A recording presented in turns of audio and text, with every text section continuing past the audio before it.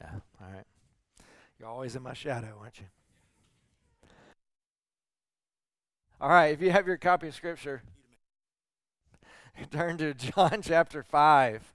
John chapter 5, we're almost done with chapter 5. We've been working our way steadily through it. We're going to cover the next roughly 10 verses here as the continuation from that story, if you remember, that John began telling us at the beginning of the chapter, where Jesus goes into this dark place in Jerusalem and he sees this man around a pool, the pool of Bethsaida. And in that moment, Jesus goes and asks the guy, he's been there for 28 years, 38 years, waiting for a healing, and he just never could get it. Jesus says, do you want to be healed? And the guy starts offering all these reasons of why he can't be healed. And Jesus says, take up your mat and walk, which is a beautiful picture of God's grace, because the man did nothing to deserve that healing. I mean, he didn't believe, he didn't have any faith, he didn't even know who Jesus was, because later on when they confronted him, the religious leaders confronted him because he was carrying his mat just as Jesus had told him to. They said, hey, you can't do that on the Sabbath day, because they were really focused on their rules. And he said, well, the guy who healed me told me to take up my mat and walk. And they were like, who told you to take up your mat and walk? Not who healed you, but who told you to take up your mat and walk? And he couldn't remember. He didn't know who the guy was because Jesus had kind of faded into the crowd, which tells us a lot about several things. Number one, Jesus was not about fame and big crowds and getting a lot of attention.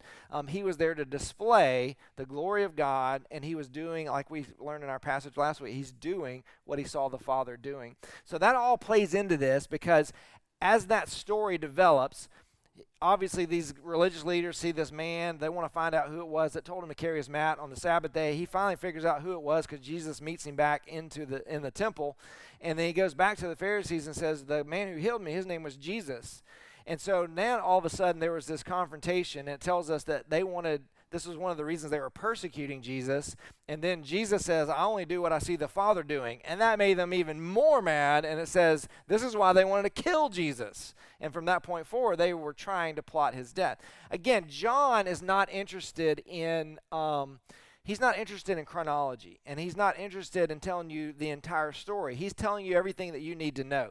So the fact that it moves from Jesus being persecuted to they wanting to kill Jesus in just a matter of 2 verses doesn't mean that that necessarily all happened right there. What John is trying to tell us is it's things like this that kept stirring the pot for them. It was those healings that Jesus was they felt like were shoving in their face. And yet they couldn't deny the fact that these people were being healed. Just a side note here, the other Gospels tell us several times that Jesus healed lepers.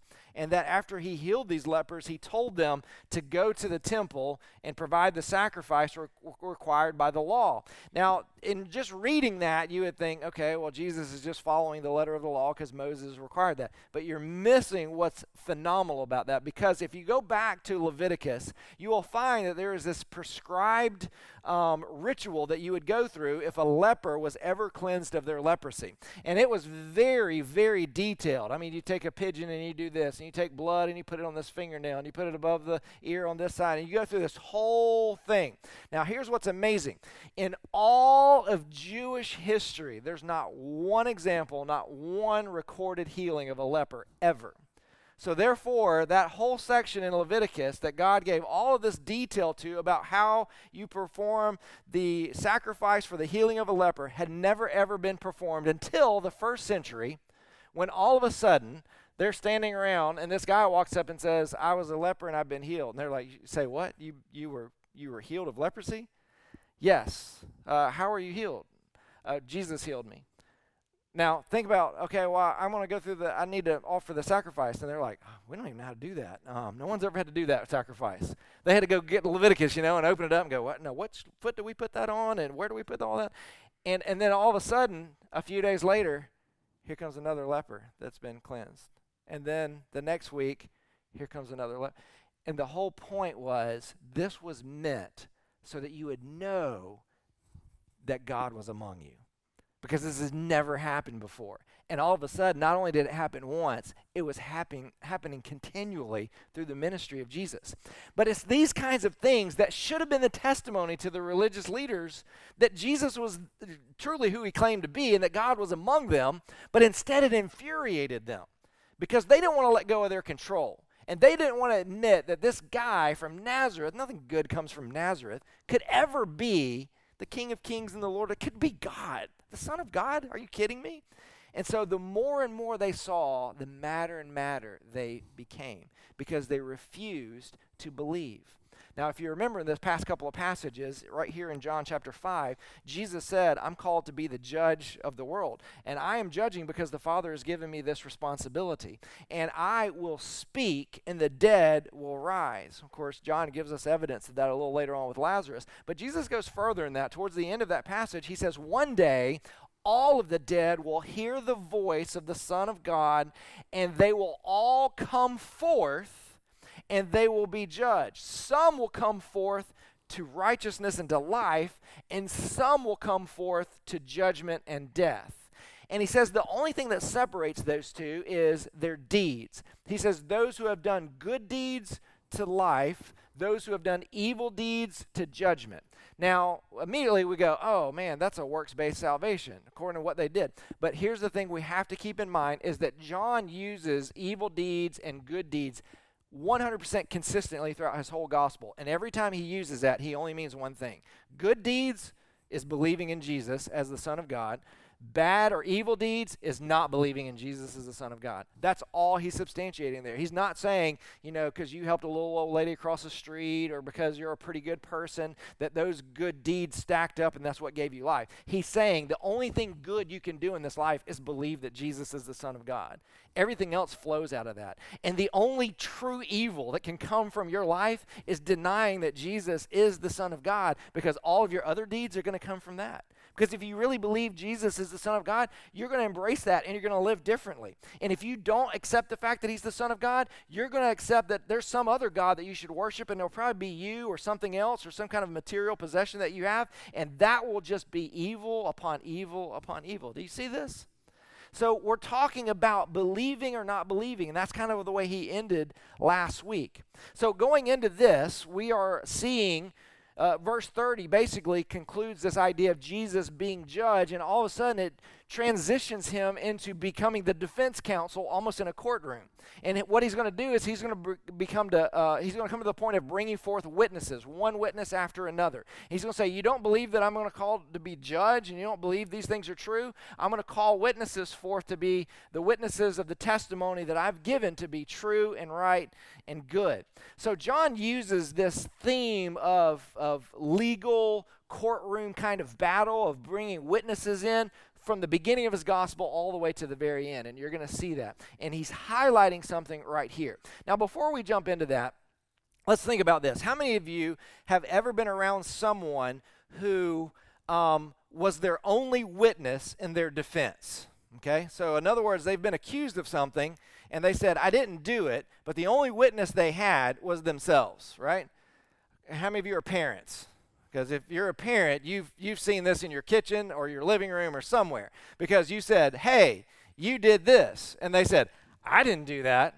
I would never do that. Somebody else did that. I wouldn't do that because of this, this, and this. They have no other witnesses. They can't call forth anyone. They are their own witness. And we think to ourselves, of course they're going to say that, right? Because they're trying to protect themselves. They're trying to promote their own agenda. So we typically do not believe someone if they are their only witness.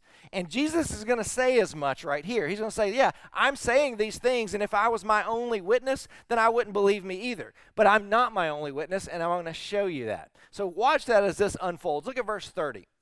I can do nothing on my own. As I hear, I judge, and my judgment is just, because I seek not my own will, but the will of him who sent me. Now, there's a lot right there. Now, number one, I want to draw your eyes to that word hear. Look again at what he says. As I hear, I judge. Now, that doesn't mean a whole lot to us, but you have to remember that Jesus is a Jew, and he's speaking to the Jewish religious leaders. Now, the word hear is a powder keg word in Judaism, okay? Because the word hear in Hebrew is the word Shema. Now, Shema is the central theme of all the Jewish people.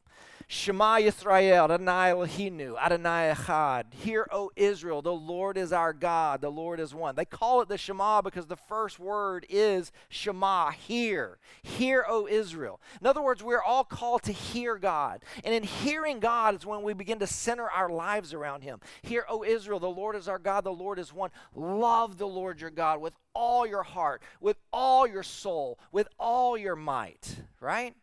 And so this is really the mantra of the Jewish people. They believed that if they centered themselves around God, that they would not offend Him.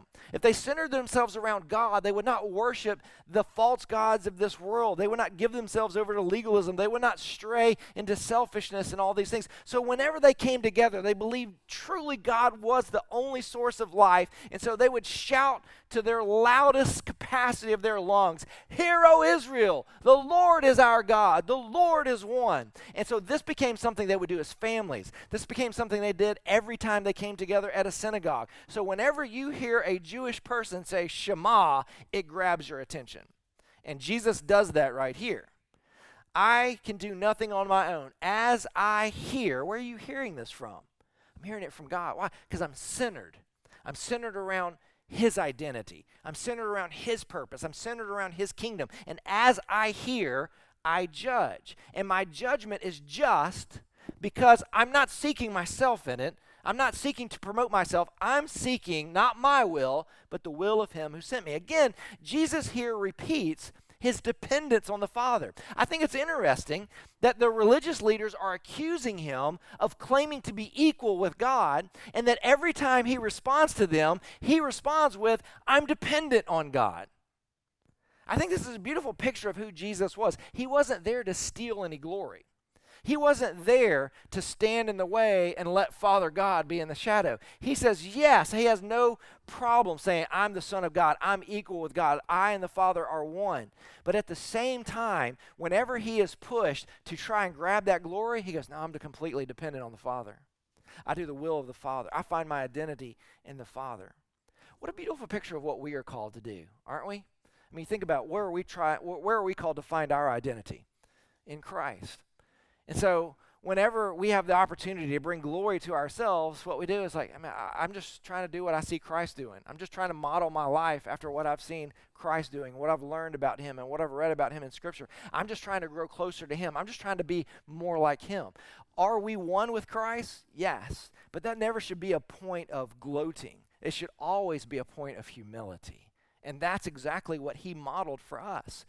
Paul says in one of his letters that even though Jesus was God, He did not see His equality with God as something to be grasped, but instead made of Himself what?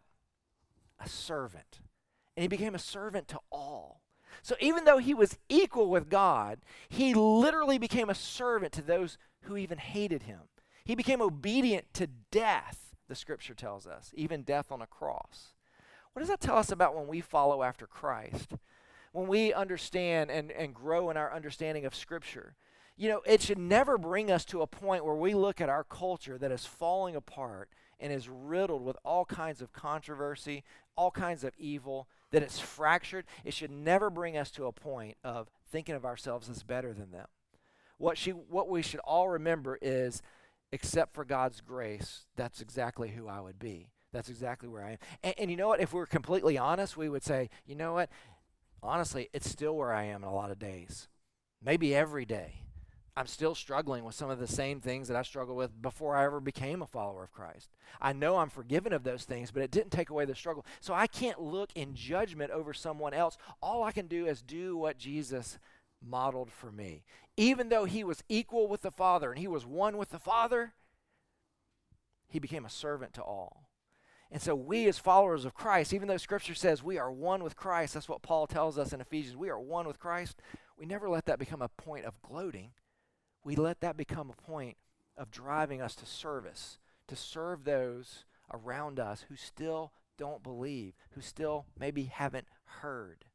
So this is a powerful example for us. Here in this passage, after reiterating His dependence on the Father, Jesus goes on to state what the Father has Him doing. So in other words, he sees the Father, he's connected with the Father. This is what he's doing because of that connection. Notice how even the very words that Jesus is using here has changed from where we were last week.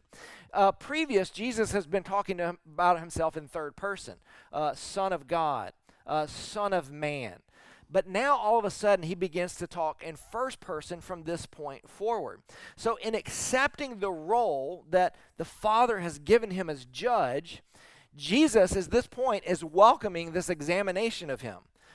So in other words, he's made this claim and he's made these statements, and they are doubting his statements to be true. So he steps out of the role of judge and now steps into the role of defense counsel and says, all right, let's start calling some witnesses. I want to be examined. I want you to examine me, and I want you to see if what I'm saying is false. And so what he begins to do is lines up these witnesses, and he calls one forward after another and says, here's a witness to the truth of who I am. Here's a witness to the truth of who I am. Here's a witness to the truth of who I am. So he claimed to be just, right? He claims that he's not compromised in that justice with any self-interest at all. This is what verse 30 is telling us, prepping us for what's coming. That's his claim. But is his claim valid? And that's really what the rest of this text, all the way through verse 40, seeks to prove. So let's go on to the next one, verse 31. If I alone bear witness about myself, my testimony is not true. It goes back to, if I am my only witness, then there's probably not a lot of validity to that. When I was a kid, I remember I vividly remember this, even though I was probably only about 4, 5, 6 years old, somewhere around in that range, and I had these colors that I had in this old cigar box.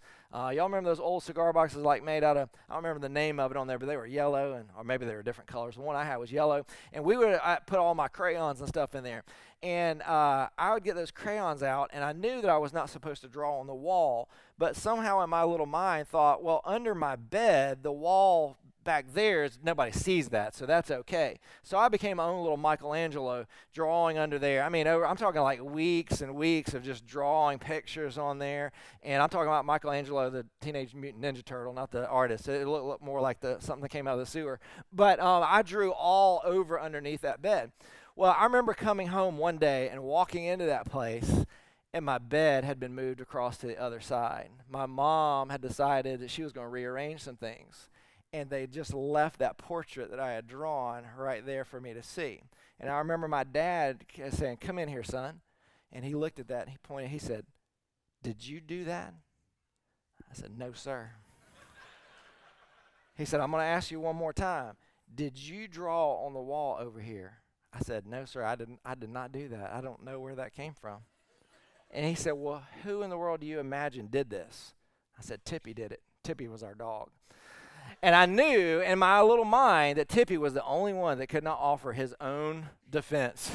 So I blamed it on the only thing in there that could not offer. And so obviously I was not a credible witness, was I? Because I was the only witness I could call forward for myself, and I was not credible in my witness and my testimony. So Jesus is saying here, if I alone bear witness about myself, my testimony is not true. Look at 32. There is another who bears witness about me, and I know that the testimony that he bears about me is true. Now, underline, if you like to underline in your scripture, the another. There is another. Who is the another that he's talking about there? Well, watch how this is developed. In verse 30, Jesus states the issue. In verse 31, he acknowledges something that's very vital to the development of this argument, and that is what is required by the law of Moses. For anything to be accepted as true, it had to have at least 2 witnesses, right? So you see that theme throughout Scripture, 2 witnesses, because that's what's required by the law of Moses. 2 witnesses, because witnesses are what validate truth. That's something that's true in Scripture from the beginning to the end. Witnesses validate truth. And the Old Testament is replete with tons of examples of how important this basis of legality is. Over and over again, if there were not enough witnesses, then it was not accepted as true. But if you had 2 witnesses to a truth, you could actually bring capital punishment in those instances if you had 2 legitimate witnesses. In essence, this was meant, the whole reason that they have 2 witnesses that have to be brought forth for something to be called true, it was to protect the 9th commandment. Now, what is the 9th commandment? Ninth commandment is, do not bear false witness against your neighbor, right? So the whole point is that you should not be lying or tell lies or bear false witness about that. Well, how in the world do you know if someone's making a claim? Well, there has to be two other witnesses that have seen the same thing that this person has, and that's the only thing that could legitimize it. And they have to be legitimate witnesses, and there were actually criteria of what a legitimate witness could be. And it's very funny, some of it. But anyway, that's not the point of where we're going today. So Jesus, in essence, what he's doing here, he seeks to honor the law of Moses by calling forth the witnesses. And he doesn't just call forth two in this passage, he actually calls forth four. He doubles what the law of Moses calls for. So Jesus validates that expectation for witnesses to be brought forth, and then he begins to provide the witnesses he's going to go to in an introduction phase. So in verse 33, John the Baptist is introduced. In verse 36, the works of Jesus himself are introduced. Verse 37, the Father is introduced. And in verse 39, the Scriptures are introduced. Okay? Now, particularly when you talk about the Scriptures, you're talking about the law of Moses. That's specifically where he's going. Now, in verse 32, Jesus mentions that God, who is, I had you underline the another, that's who he's talking about there. He's talking about God the Father. That's the another. So God has been active in everything that Jesus has been doing. And in essence, he is shutting down any doubt that what he's saying could ever be false by starting with that statement before he even calls forth his first witness. It's pretty amazing right here. So look how he continues in verse 33. He begins with John the Baptist. You sent John, and he has borne witness to the truth. Not that the testimony that I received from man, but I say these things so that you may be saved. He was a burning and shining lamp, and you were willing to rejoice for a while in his light. So look at how that starts again. It almost seems like an awkward sentence unless you have been studying the whole Gospel of John. It starts off by saying, you sent to John. You sent what to John? Well, if you began back in chapter 1 and going into chapter 2, you remember that the Pharisees actually sent some scribes and priests down to John to ask him, why is he baptizing? And whose name is he baptizing in? And who are you exactly? And you remember what John said? They were like, well, who are you? And he's like, I'm not the Christ. Well, are you the prophet? No, I'm not the prophet. Are you Elijah come back? I'm not Elijah. Well, then who are you? We've got to answer these people that sent us. Who are you? And he said, I am just a voice crying in the wilderness, prepare the way for the Lord. The King is coming. And so John literally answers and makes a proclamation to them as they've already sought him out. Who are you and what are you doing? And he tells them very clearly, there's nothing about me. I am just here to prepare the way for the one who has been sent by God. And he makes the boldest declaration of Jesus that you really find in all of the Gospel of John.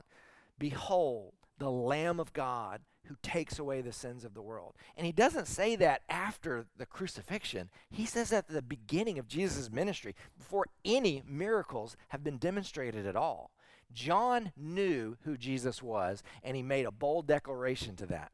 And they actually sent people to John to ask him who he was. John makes that confession to them. That's why it says in verse 33, Jesus said to them, you sent to John, and he has borne witness to the truth. Not that testimony that I receive is from man, but I say these things so that you may be saved. He was a burning and shining lamp. Keep that in the back of your mind. And you are willing to rejoice for a while in his light. Now, this is Jesus reminding them that they were the ones who first went to John and were inquiring about what was going on, because there was more than just John's ministry.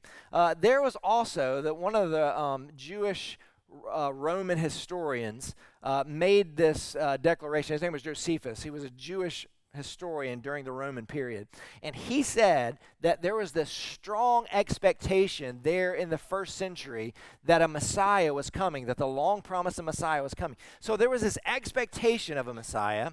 There were these stories that surrounded the birth of Jesus that we haven't heard a whole lot up until now. And now all of a sudden you have this ministry of this prophet. Now remember the role of prophets and how revered they are in Judaism with the Hebrew people. I mean, the greatest giants, the heroes of Judaistic faith is Moses, Elijah, Samuel. These are the ones that they tell stories about. These are the ones that they love to talk about and relate to. Well, in their day and time, the closest thing they had to a prophet was John the Baptist, and he kind of fulfilled that role. And so they gravitated to him and very proud of him during that time, because during their time period, there was this prophet. Yet what happened is towards the end of his ministry, John began to proclaim some things that they felt very uncomfortable with. Number one, he started baptizing Jewish people. Now, they were like, okay, we understand why you would baptize those dirty, pig-eating Gentiles, but why are you baptizing Jewish people? They don't need to be baptized. We're children of God. And that's when John begins to say everybody needs to be baptized. Every one of us has fallen short of that glory of God. Every one of us has offended him. Every one of us needs to be washed. Every one of us needs to be clean. Every one of us needs to repent. It doesn't matter who you are. And then, of course, when they send those people down, they're like, who are you? Are you Elijah? Come back. And this is where he makes that bolder declaration of, I'm here to prepare the way. And there is one among you right now whose shoes I'm not even worthy to untie. And, of course, the next time we see John the Baptist and Jesus is coming forward, the next day he says, behold the Lamb of God who takes away the sins of the world. This is where John began to decline in popularity with the Jewish religious leaders. And Jesus says that he was a burning and shining lamp. Now, I don't want to make too much of that, but I do find that fascinating. I find it fascinating because he uses both terms. You could say he was a lamp, but he says he was a burning and shining lamp. Now, here's why I think it's significant, and this is just my take on it. Whenever something is shining, there has to be a burning, right? For something to shine, it has to be, because in their day and time, what is he talking about? He's talking about an oil lamp. That's what they use for light at night. So to have the burning, or to have the shining of the lamp, you had to have the burning of the oil coming through it, right? You had the wick that went down into it, and that's what allowed the flame to continue. And here's the other thing about it. That oil will eventually run out, right?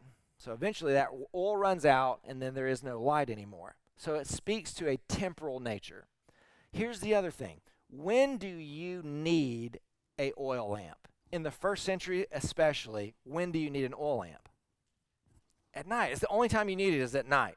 Because when the sun goes down, it's dark, and you have to manufacture your light. They didn't have light bulbs and electricity and all that. So you had to make sure you had enough oil. The oil was going to only last a certain amount of time, and while it was burning, it was shining.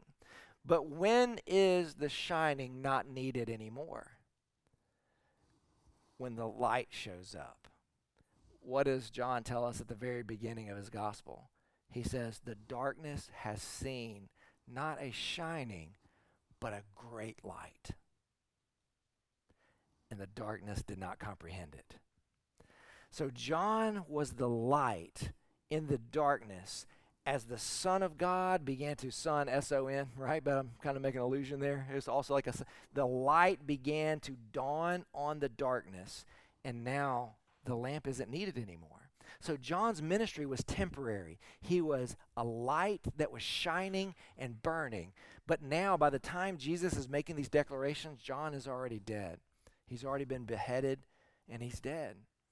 He served his purpose, and now the bright light of Jesus is on the scene.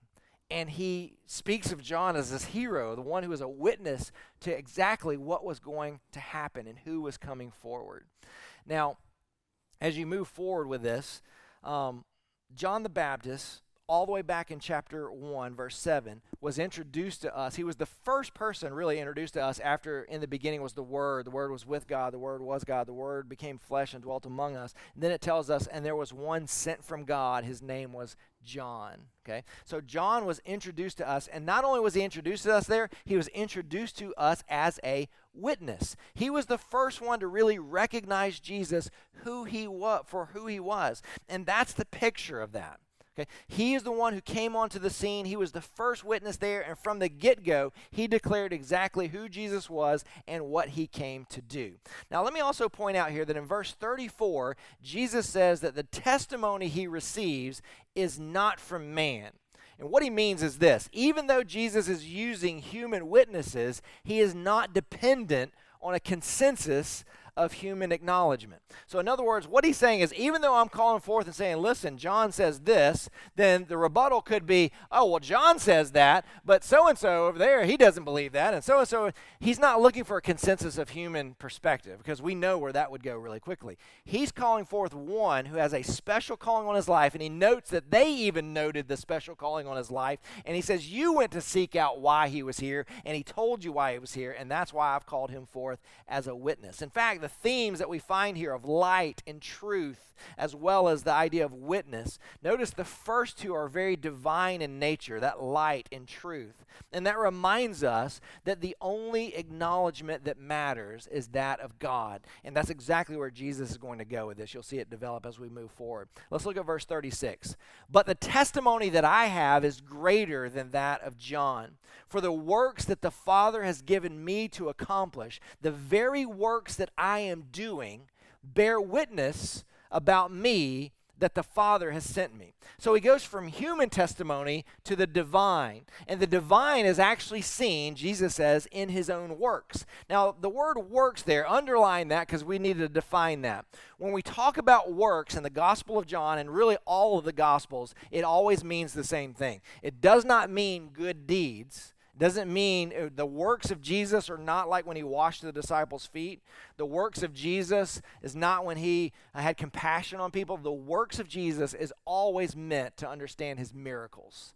It's when he fed 5,000 with just a few loaves of bread and a few fish. It's when he walked on water. It's when he said to the wind and the waves, hush, and it all became still in an instant. It's when he said, Lazarus, come forth. And the dead man in his grave clothes came walking out of that grave, and he said, unbind that man. That's what he's talking about when he talks about the works. Every one of those were a testimony not only to Jesus' power, but listen to me. The Gospels are very, very particular in the actual miracles that they share with us. Do you know why? Because if you go back to the Old Testament predicts that when the Messiah comes on the scene, these are the very things that he will do. He will heal the sick. He will make the lame leap like the deer. He will help the blind to see. He will provide like God provided in the wilderness. And God provided manna from heaven, and he provided bread for them. He provided water. These are all the things that we see Jesus doing in his ministry. So they're very specific about showing that what he saw the Father doing, he is doing. And everything that Scripture points to, that's what he's accomplishing. These are the incredible works that are being demonstrated, and he calls those works forth as a testimony to who he is. The word always refers to miracles. Now, this is a very important note here. The point of works is not actually the works themselves. In other words, I don't mean this in a rude way, because you listen to me all the way through and you understand what I'm talking about. The point of Jesus healing a lame man, the point of it was not so a lame man could walk again, okay? Because that lame man ends up dying. Calling Lazarus from the dead was not because he didn't want that guy to be dead, he wanted to be alive, because Lazarus died again. The point of the miracles was only one thing, to demonstrate that he was the Son of God, that he had power over all of those things. See, there's even times in Jesus' ministry where he was in this one place and he was staying in this house, and they found out that the healer was there, and people came from all over bringing their sick and the lame and the diseased, and Jesus healed every one of them. The scripture literally says that he stayed up late that night and healed every single one of them until they were all gone. And then the next morning, the scripture says that Jesus got up early because the Spirit was leading him to go and be by himself. And so he goes and he's by himself. Well, while he's out there being led by the Spirit, probably having fellowship time with the Father. The disciples see this group of people starting to line up at the door again the next day.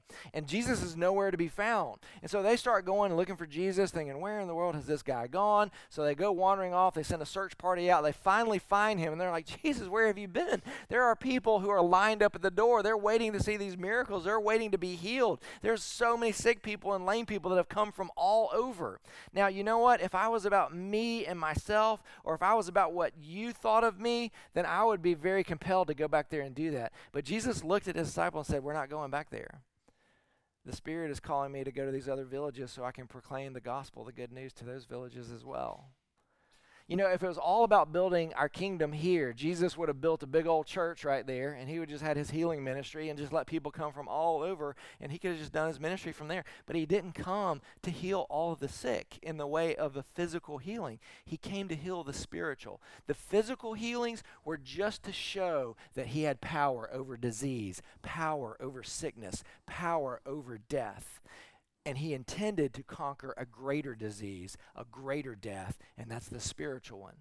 And so we see that demonstrated over and over again. Jesus was okay with leaving sick people behind to go and proclaim truth to another village. Why? Because he knew if he just spent his whole time healing sick people, he's never ending in that because people are just going to get sick again. Why? Because we haven't taken care of what's causing the sickness, which is sin. He came to deal with the sin problem. Look how it continues in verse 37. And the Father who sent me has himself borne witness about me. His voice you have never heard, his form you have never seen, and you do not have his word abiding in you, for you do not believe the one whom he has sent. So the third witness that Jesus calls forth is his Father here. Now, John, even though this is the third witness, he also, or Jesus here, John sharing the story, Jesus gives us 3 reasons why this witness is not going to be accepted. His testimony is not going to be accepted. And the 3 reasons are that his voice you've never heard, his form you've never seen, and you don't have his word abiding in you. Those are 3 reasons why you're not going to accept the testimony of the Father. So let's think about those 3 reasons for a moment. Why did those 3 things make this a difficult witness for the religious leaders? Because his word, right here, you haven't heard him, right? There's that word again here, Shema. John tells us in the very beginning, who is Jesus? Jesus is the Word. And if we listen and hear the Word, we can believe and be saved, okay? So here he says, you haven't heard him. But the Word was literally right in front of them. The Word had become flesh. So they're not saying literally you can't hear because, obviously we can hear. But he was not talking about a physical hearing. He was talking about a spiritual hearing. Now, if you go back to this, there is some legitimacy historically to these claims as well. So you have not heard God. Now, as far as we know, no one's ever heard God in a large format except at Mount Sinai when he delivered the 10 Commandments. And they got so scared to death of hearing it, they said, Moses, don't ever let him talk to us again. Let him talk to you, and you just tell us what he said, because that is too intimidating for us. Okay? And so from that point on, that's the way he dealt with Israel. He never spoke to them as a group again. Now, there is some discrepancy. What about at Jesus' baptism? Because it says, this is my beloved Son in whom I am well pleased. But there's nothing in the gospel there that tells us that everyone there heard that. We know that those who were close there heard it. We know the disciples heard it, but we don't know anything there that everyone who was standing around on the bankside that day actually heard that. So we don't know that anyone heard God's voice there, or especially the religious leaders. So the other part of that is the shape. Well, obviously, if you go to the 10 Commandments, to worship any kind of idol that you've created to represent God will be a graven image. And he said, I don't want you to create any graven images to represent me, because I'm bigger than anything you can create, and I'm smaller than anything you can create. And nothing you can create can absolutely identify who I am. I am a spirit, and I am bigger than life, and I am small enough to meet your smallest needs. Okay? So when we think about you have never seen his image and we've never heard his voice, there is some legitimacy to that in their history. But there's also legitimacy to it in Jesus coming in, because there is the word in front of you and you won't hear him. Jesus said, literally, If you've seen me, you've seen who? If you've seen me, you've seen the Father.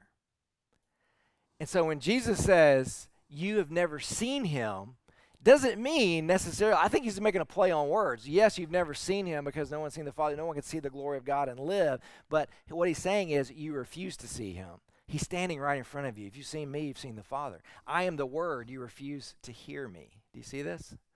And then the Word does not abide in you. In other words, if you don't believe, going back to what we studied last week, non-belief is the same thing as judgment. So don't miss the fact here that Jesus is turning a defense now into a charge. In essence, Jesus is arguing that the Father's testimony was not going to influence them because they were not going to let that testimony influence them. And this is going to hinder them in so many ways. In fact, they were going to be unable to hear or see like the patriarchs did. Go back for a moment. Abraham heard and saw. Now, he didn't see an image of God, but he saw the fire pot coming between the separated pieces of animals, and he knew that that was God coming forth. Moses saw the burning bush, and he knew there was something unique about it, and he heard a voice speak to him through that. When we think about the patriarchs of Israel, they heard and they saw, and yet the religious leaders of their day and time could not hear and could not see. Look how this continues in verse 39 and 40, and these are the last two verses we're going to look at for today. You search the scriptures because you think that in them you have eternal life, and it is they that bear witness about me. Yet you refuse to come to me that you may have life. So that's where it comes down to the point, right? You refuse to come to me. You refuse to hear. You refuse to see. You refuse to believe. Here's the fourth and last witness that Jesus calls forth, and that is the Scriptures. Now, think about this for a moment. The Scriptures is the very foundation of everything the religious leaders believe. The problem is they study and study and study, and they practice and practice and practice, and they so have elevated the Torah to a point that the Torah has become a deity of its own. They have centered their whole life around what the Torah says, what the Torah prescribes. They have created more laws outside of Torah to make sure that they honor Torah even beyond what Torah demands of them. They have centered their life around literally the Word of God. But here's the thing. Jesus was actually the fulfillment of all of the Old Testament scriptures. In Luke 24:27, Jesus made the proclamation that the prophets and the writings of Moses were all meant to point to him as the Messiah. But don't miss the warning here. Listen to this. How often are we guilty of doing the same exact thing? How often are we guilty of conceding our whole Christian faith to just whether we know Scripture or not? How many of us consider our goodness by, well, I went to Bible study, I'm involved in a small group, I go every Sunday and I listen, I'm reading the Word of God, I'm memorizing, I'm hiding it in my heart. Here's the danger. You get to the point where you elevate Scripture to a deity in and of itself. Jesus was warning them to say, Scripture is good because it reveals the character of God and it reveals who he is, and it is the very words of God. But the whole point of Scripture was to point you back to him. The whole point of Scripture was not to show you that you could find righteousness in Scripture, that you could find goodness in Scripture, that you could find your meaning and purpose in Scripture. It was to show you that aside from God, you'll never find any of those things. It was to show us how sinful we are, how deep our depravity had drug us to the depths of darkness, how we would never, ever be able to reach the height that was demanded by the glory and righteousness of God to ever have a relationship with him again. The Scriptures were meant to show us that God was going to fulfill the promise that happened in the garden, that you know what, you're never going to be able to handle this on your own. I'm going to send one who will come from the seed of the woman, and he will crush the serpent, and I will take care of this sin problem once and for all. But what happened was they began to center their life around Scripture, and they denied the very power that the Scripture was trying to point them to. The literal Word made flesh was in front of them, and all they could do was hold on to their word. Now, these are people who love and respected the Word of God. Okay, these are the same people where the scribes, whenever they would pen the Old Testament, they would make copies of it. They would write every single word slowly to make sure that every letter was formed perfectly. If they made a mistake, they tore up the entire scroll and started over. Whenever they came to the word Yahweh in the scripture, and they were writing it, they're making copies of it, they would come to the word Yahweh, they would stop. They would pray, they would leave, disrobe, wash themselves, come back, write the next letter of God's word, pray, leave, disrobe, wash themselves, put on another robe, clean one, write the next letter of God's word, God's name, Yod He, Vah He. They would do that 4 times because they had such a respect for God's holy name. These people treated Scripture with the utmost respect. But what happened was they fractured the Scripture away from the one who was the author of Scripture. And let me tell you something. It's easy for us to do today. And here's the way we see it. We love going and learning things. We love knowing things about Scripture. We love digging deep. But when we look at our lives, the power of God is missing. We don't see anything powerful that can't be explained from a human perspective. Oh yeah, we're nice to people, we're kind, but we don't see what comes from that powerful relationship with God. I'll tell you a story about a friend of mine. She actually comes to my small group. She's an older lady. She's probably in her mid to late 60s.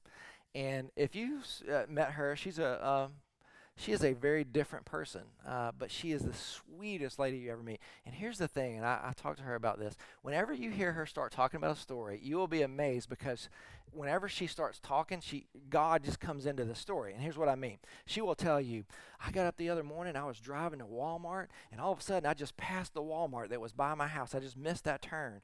And I was like, Father God, why did I miss that turn? There's not another Walmart for 7 miles. I guess I'll just go to that one. And she finds herself there, and she walks in, and she's buying all of her stuff. And she's like, Father God, I don't know why I'm in here. And then she speaks to that woman, and the woman's like rude to her. And she's like, Father God, why did you have me go speak to that woman? She's full of evil. And I mean, she's just telling you stories, but she never dismisses the fact that she's having a conversation with God throughout her entire day. And she will tell you stories like this, and I kid you not, she told this one. She said, and it was the Walmart thing. She said, I passed that Walmart, and I just knew, I prompted in my spirit, I was supposed to go to the next one. And I was the whole way, I was like, Father God, I got so many things to do today. This is 14 miles out of the way. Why are you taking me to this Walmart? And she walks into that Walmart, and she has this interaction, and she walks up, and she said she got to the cash register, and she saw that lady, and she could see, she said she could just see the hurt in her life. And she said, how are you? And she said, I'm okay. And she said, something just prompted my spirit. Oh, Father God, I can't say that. And he said, say it. He said, did your husband leave you? And she said, the lady looked at her and said, how did you know that? And she said, my Lord have sent me here to encourage you today. And she said, the lady just began weeping. She said, he actually brought me 7 miles out of the way to tell you this. And this is, I'm telling you, this lady has story after story after story like this. And I told her not too long ago, I said, you know what? I'm just going to tell you, as a pastor of a church, I long to have a relationship with God like you have. I want to feel that kind of intimacy where I bring God into my daily routine, that he's not somebody that I pray to when I'm around a small group or when I come to a place like this, but literally I have a relationship with him all day, because that is what this is pointing us to. It's not pointing us back to itself. It's pointing us to the fact that God paid such a price to redeem you so that you could not go memorize Scripture, so that you could have a relationship with him. Now, I am not discounting Scripture. Y'all know the kind of church that we are, going verse by verse. We have a high regard for Scripture. But the reason I'm emphasizing that is because of the kind of church that we are. I don't want you to ever think that that's good enough. It's never good enough to just know the Scripture. The Scripture points us to something greater. I don't want to ever be on the receiving end of what Jesus says right here. You search the Scriptures because you think that in them you have eternal life, and it is they that bear witness about me, yet you refuse to come to me that you may have life. You see, that wasn't just a problem in Jesus' day. John sees this as a problem that the whole world faces. And once the story of Jesus has been told, what happens is the jury is out, and the hearers are the ones that are on trial, not Jesus. God has given evidence in Jesus' favor. We see it in Scripture. We see it in the testimony of John the Baptist and other men. We see it in the miracles that Jesus performed. How in the world could a madman do the things that he did? That's what left the Pharisees with not a leg to stand on. They knew God was the author of life. How could this guy bring back the dead unless God was working through him? It blew their minds, but they still ignored what was right in front of them. The greatest evidence is the resurrection. And the resurrection means that life was never meant to be found at its fullest here. The fullest life is going to be found beyond here. He's come so that we may have life and life to its fullest. We tend to interpret that understanding as all right here. That's not what it means. We have life now, but to the fullest is when we will experience it in eternity. When we are separated away from all the sin and temptation that this world keeps dragging us down and robbing us of our joy and our peace, that Christ paid such a sacrifice, such a price for us to have. The question is this: what will we do with Jesus? See, when the truly just judgment comes, are we going to be those who are weighed by the court and found righteous in Christ with eternal life? Or are we going to be the ones who are found wanting because we elevated elements of religiosity above a relationship with God? Listen, don't hear condemnation in my voice today. I'm not here to condemn you. I'm just here to point you to what I believe the Scriptures are pointing us to, so that we can all, myself included, go back and reflect. Am I living the fullest life that I can have in Christ? Or have I settled for mediocrity? Have I settled for something that's just knowing about Him, but not knowing Him? That's what we all have to reflect on. Let's pray together. God, may you receive the honor and glory that's due to you through the teaching of your word. May it call all of us to reflect heavily upon our life, our heart, our deeds. Lord, do we truly believe, and does that belief lead us not only to an understanding of you, but to a life lived out in relationship with you? Lord, I pray in the name of Jesus, Holy Spirit, that you would make effective your word in the hearts of those who you have called forth. Lord, that you would bring life to those who are dead, that you would resurrect their souls, and that you would begin the work of eternity in our hearts right now. Lord, I pray for a sleeping church, that we would gravitate to the power of that relationship with you, that that's when we begin to know what you have for us, and we begin to see things we can't see on our own, and we begin to experience things that you cannot explain from a human perspective. Lord, we want to experience all that you paid such a price for us to have. Lord, we don't want to settle for the crumbs on the floor like we were singing earlier. We want to have the feast that comes from above. We ask all of this in the powerful name of Jesus, our Lord. Amen. May the Lord bless you and keep you. May he make his face to shine upon you and be gracious to you. May the Lord lift up his countenance on you, and may he give you his peace. Thank you. Blessings as you go in his name.